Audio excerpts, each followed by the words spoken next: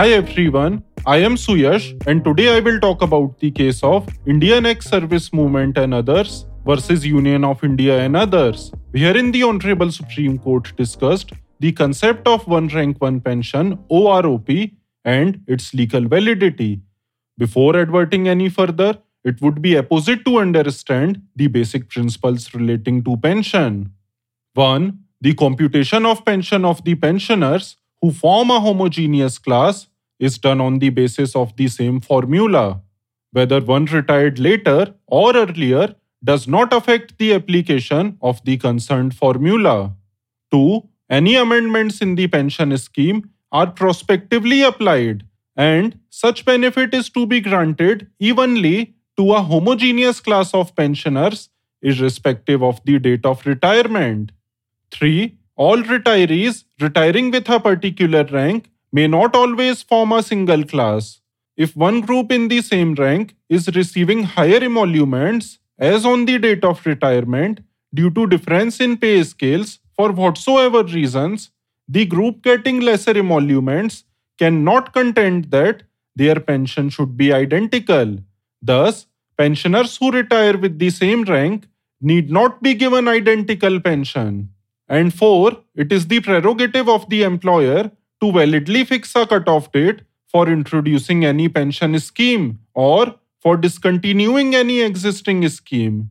Such cutoff date cannot be arbitrarily fixed, dividing a single homogeneous class of pensioners into two groups and afterwards subjecting them to a different treatment. Keeping this in mind, let us understand the meaning of OROP. According to the Koshyari Committee report that was submitted to the Rajya Sabha in the year 2015, one rank one pension implies that a uniform pension be paid to the armed forces personnel retiring in the same rank with the same length of service, irrespective of their date of retirement. And any future enhancements in the rate of pension is to be automatically passed on to the past pensioners. The purpose of introducing the concept of OROP was to bridge the gap between the rate of pension of the current pensioners and the past pensioners. But why is it important to bridge the gap? In order to answer this question, we need to understand that the general hierarchy in the armed forces has two elements, rank and length of service. All the ranks are conferred by the President of India, and they signify command, control, and responsibility. Such ranks are allowed to be retained even after retirement, and unlike governmental or civilian employees who retire by age, the armed forces personnel retire by rank.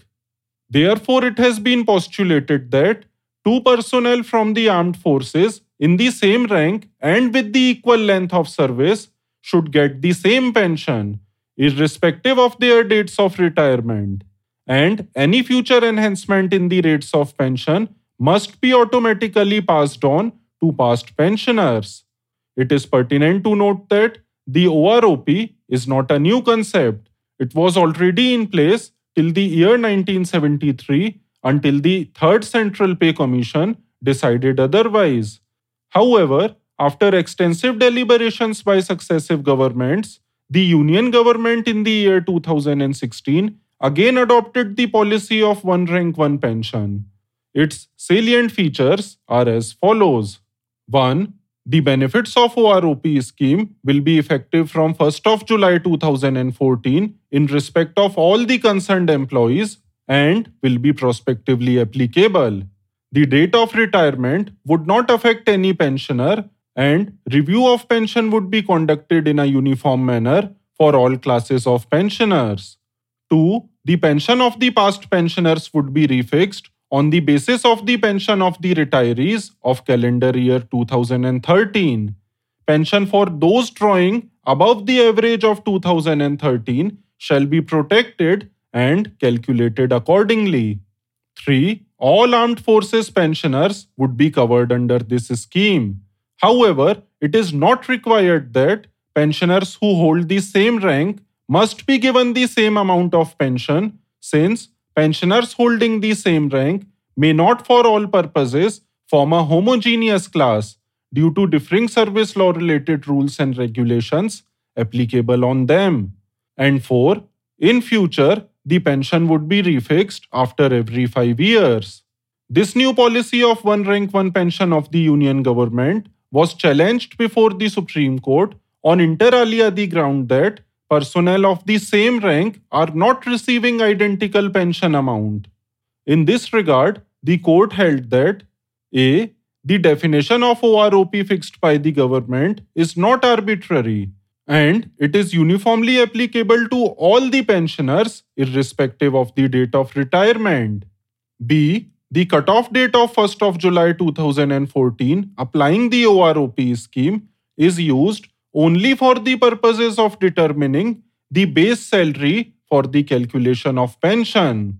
C. The policy decision of the government to enhance the base salary for calculation of pension is a decision that validly lies within the ambit of policy choices that the government chooses to exercise. D. It is not legally required that pensioners who hold the same rank must be given the same amount of pension. Only the computation of pension of the pensioners who form a homogeneous class is to be done on the basis of the same formula, and that has been done so in the present case. And E. The Koshyari Committee report is a report submitted to the Rajya Sabha and cannot be enforced in toto as a statement of government policy. Therefore, the Honorable Supreme Court upheld the legal and the constitutional validity of the one rank one pension scheme. So, in conclusion, the following important points emerge with respect to the one rank one pension scheme. 1. Uniform pension is to be paid to the personnel retiring in the same rank with the same length of service, irrespective of date of retirement. 2. Future enhancements in the rates of pension are to be passed on to the past pensioners depending upon their stage, as pension of the personnel drawing salary that is above average is also to be protected. 3. The purpose of OROP is to bridge the gap between the rates of pension of current pensioners and the past pensioners. 4. All retirees retiring with a particular rank may not always form a single class and may not receive identical pension. And 5. Personnel who opt to get discharged henceforth would not be entitled to the benefit of one rank one pension. Hence, I hope that the basic meaning of one rank one pension OROP is clear to everyone now. I hope you enjoyed listening to this show. Thank you for listening. Please do not forget to like, subscribe, share and comment. See you next time. Till then, stay tuned.